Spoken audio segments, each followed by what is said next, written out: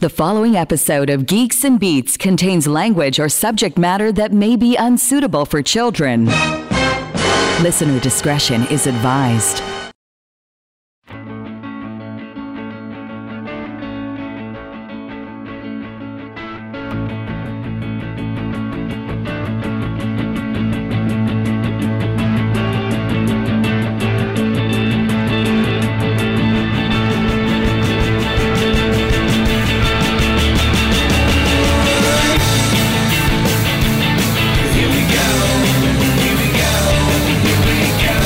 From the headquarters of Geeks and Beats magazine, simulcast on shortwave radio and Citizens Band 14. This is the world's most popular podcast with Alan Cross and Michael Hainsworth, featuring musical guest Sting. I'm sitting at the Northeastern Caribbean Command Post, looking out over an infinity pool into the Caribbean, where I see the island of St. Eustatius and Saba in the sunset. What, are you choking on your humble brag there? No, I'm actually choking on my one of many rum punches I had today. Oh, excellent. Yes. And now, Alan Cross and Michael Hainsworth. So Wifey came back from a cross-border shopping trip with a pair of Buddy the Elf Christmas boxer shorts. Okay. With Buddy's face strategically placed on the right thigh, not the crotch. Uh-huh. And that night when I took off my pants, I said, "You feeling strong, my friend? Call me elf one more time." He's an angry elf. Yeah, okay. That's funny. Look at you! The movie Elf may prove to be Will Ferrell's legacy, don't you think? I think it is, because he scored big. If you could have one of those seasonal movies that comes back year after year after year after year, you're set for life. I mean, that's why so many people do these Christmas movies. Tim Allen, has those movies.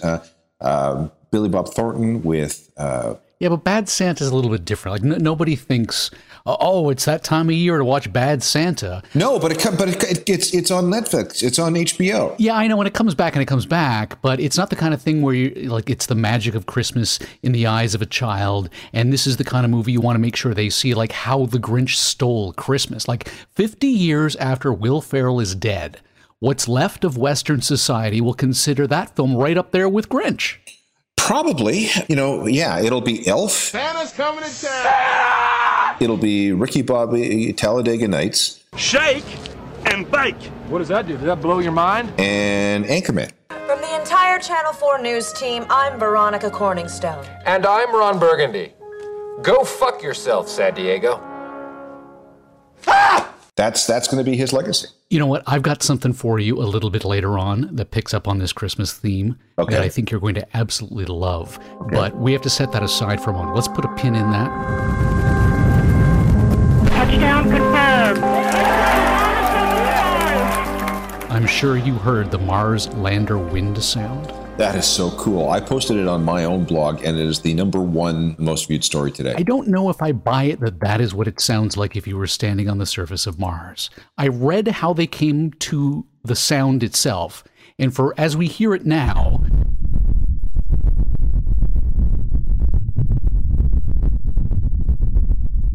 it's because the octaves have been raised so that we ourselves can hear it, because it's based upon vibrations. They didn't just stick a microphone out and record this.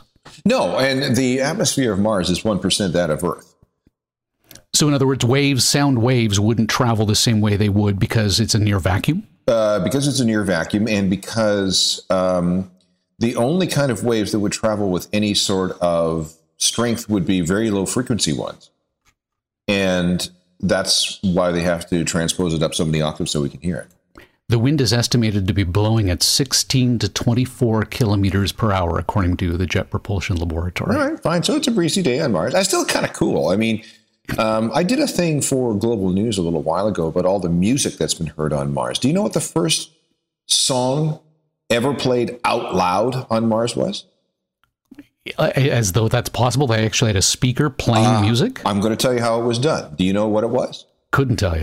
Okay, Curiosity rover on its first birthday on the Martian surface, there was some kind of instrument that could be... Oh, I think I remember this. Right. It could be programmed to buzz at a certain frequency, and so it sang happy birthday to itself. Yes, exactly.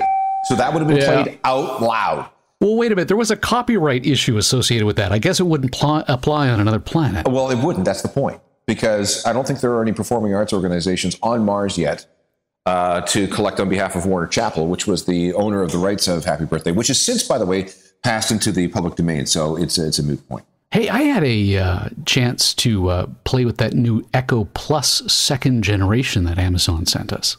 Sent us? Okay, sent me. Okay. Because I was the one who showed up at their big media event. Oh, right. And then it sat in a box in the corner, unused, until my daughter went, are you ever going to use this? Check this out. And I'm like, I've just been so busy that I haven't. I didn't expect to get so much out of 6 inches. That's what she said. Okay, I walked into that one.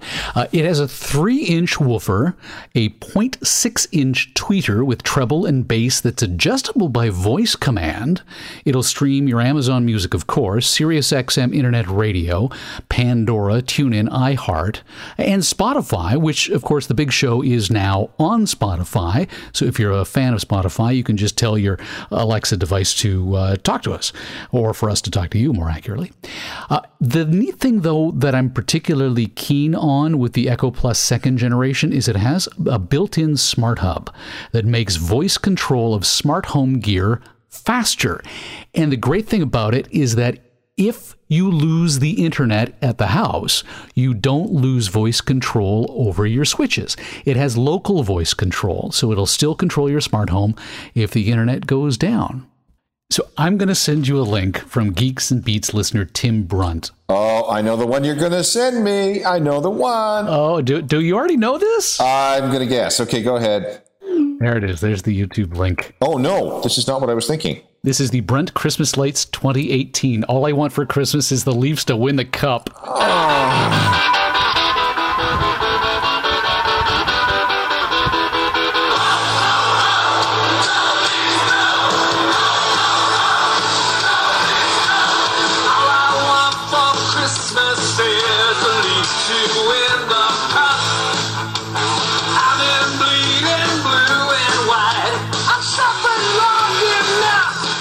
He's synchronized it to his Christmas lights. Okay. Where is this guy? Yeah, he's in Markham, Ontario. Oh, he gives his address. Well, not his explicit address, but you might as well. This is something he's doing for the Children's Wish Foundation. He does these remarkable Christmas displays, like putting Griswold to shame, basically. So I did some digging into how you synchronize your Christmas lights to music. I'm surprised you haven't done this, because this sounds just something like a father-daughter thing that you would do on a Saturday afternoon. It's a company called Light-O-Rama that Tim is using. And so I've done the digging on what it takes to be able to set your lights to go on and off synchronized to a musical track.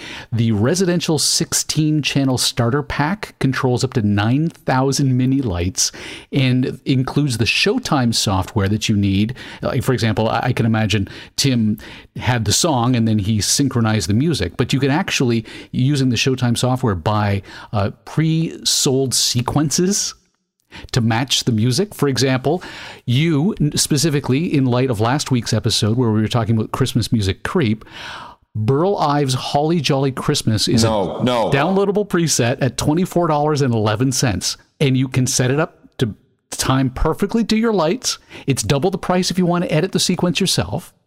But they also have Halloween, like the Addams Family theme, The Monster Mash by Bobby Boris Pickett, and Michael Jackson's Thriller. Oh, you're kidding. Could you imagine? No, I can't.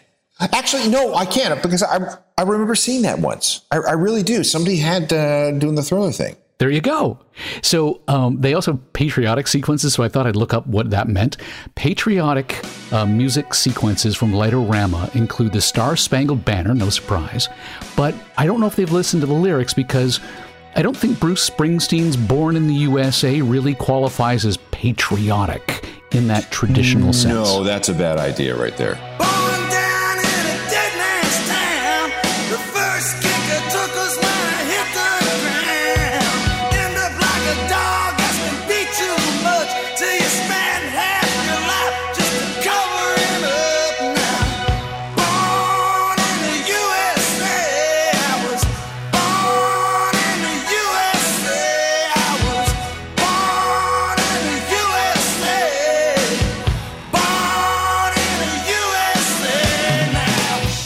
That's a very bad idea. As I understand the song, it's all about what's wrong with the United States, not with what's right. Exactly, yes. And then David Bowie's Young Americans is in there for some reason. If you mention the name, they just go nuts. I guess. Thing is that you also still have to have a license for the music because all it's providing is the sequences. So they provide links to Amazon's web store so you can buy the music for personal, non-commercial use. Okay. I can see there's a couple of people in my neighborhood that aren't quite this crazy, but they're leading towards it. And I can see that if the technology becomes a little bit more affordable and easier to use, that they will do it. We really rubbed people the wrong way with the Christmas Creep episode last week, or more accurately, I did. Yeah, because I was trolling people to a degree, and mission accomplished. You particularly, yes, yeah. Well, with the Burl Ives one particularly, but I mentioned a couple of songs that I liked as Christmas music, and one of them was the John Lennon one, and then I joked about the Paul McCartney, and therefore trolling everybody by playing the Paul McCartney. We had a listener write in saying, you know what, you should check the chart because I bet the ratings fell through the floor. Because we were talking about how now we can graph that on a per minute basis. Yes. So I looked it up. And no, people did not tune out during Paul McCartney's Wonderful Christmas Time. But they tuned out during Gayla Peavy's I Want a Hippopotamus for Christmas. See, okay. However, the listener did give it a shot.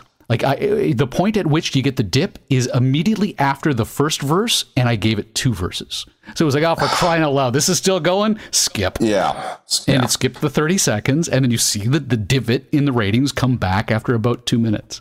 So the lesson for me here as the editor of the show is be careful how much you piss people off. They'll come back, but you don't want them to have to reach for the skip button in the first place. No, you don't.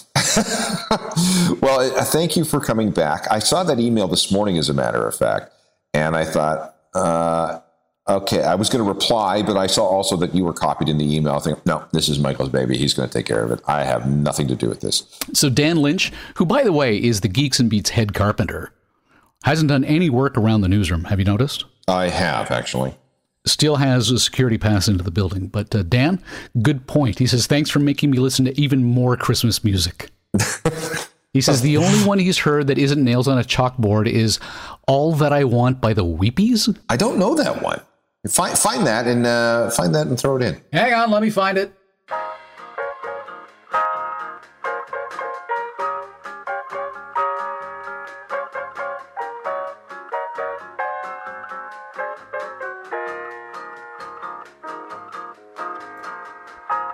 Here we go.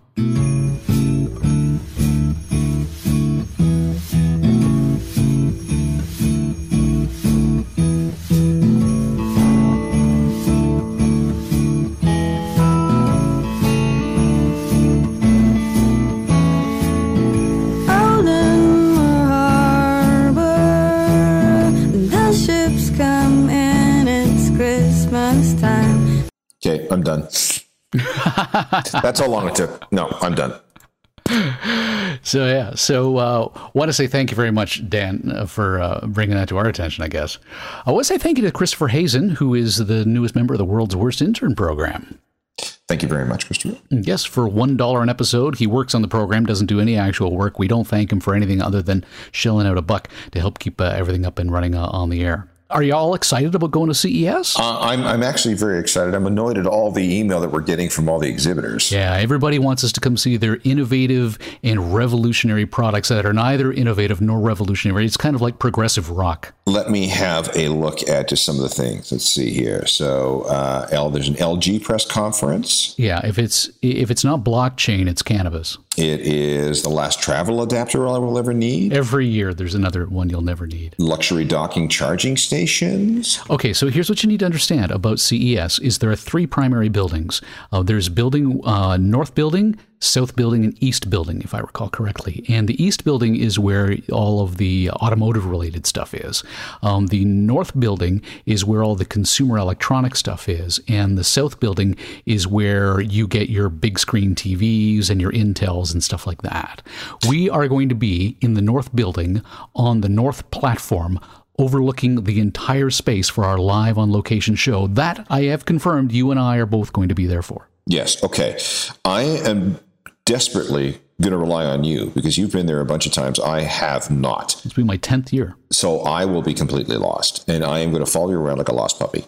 It's going to be fine. The night before, there's the big unveiled event, which shows off the cream of the crop, and we will check all of that stuff out, and then we'll be able to show it off on our live on Facebook live show from the floor of the Las Vegas Convention Center on opening day, January 7th or 8th. I can't remember which it is. I'll edit in whichever one it is. 7th. Perfect. So we'll build out like a Facebook event page so that you can subscribe to it and get the notification so that while you're on your lunch break, you can watch. Super X5 worldwide launch happening. This is a new type of headphone. Oh, dude, it's going to be all Bluetooth nonsense in that department. RoboSense, I have no idea what that is. Yeah, that's augmented reality gloves, I believe. Multiple Internet of Things appliances connected to a single app. Okay, so you know how we were talking about that episode about the cam girls and how they have the remote controllable adult toys? Yes. I discovered that at CES 4 years ago. There's an entire section dedicated to teledildonics now. Quick note to confirm your RSVP for Pepcom's digital experience. No idea what that is. It's another one of those preview nights. And it just goes on and on and on. You skipped right over the teledildonics idea? Listen, I have no use for it, but I think we should probably investigate as a service to our listenership. Catch all new episodes of Geeks and Beats Wednesdays on iTunes and watch for Geeks and Beats magazine on a newsstand near you. To be part of next week's show, call area code 323-319-NERD. Follow the stories on Twitter or Facebook and get your dose of Geeks and Beats anytime at geeksandbeats.com. The Geeks and Beats podcast would like to thank the National Science Foundation. So you're probably wondering why the show is only 18 minutes long this week. I know I am. We had a technical glitch and we completely lost our guest interview. We're hoping to get the guest back, but in the meantime, I hope your commute was extra short this week. And if not, by all means, go on the internet and complain. That's what it's there for.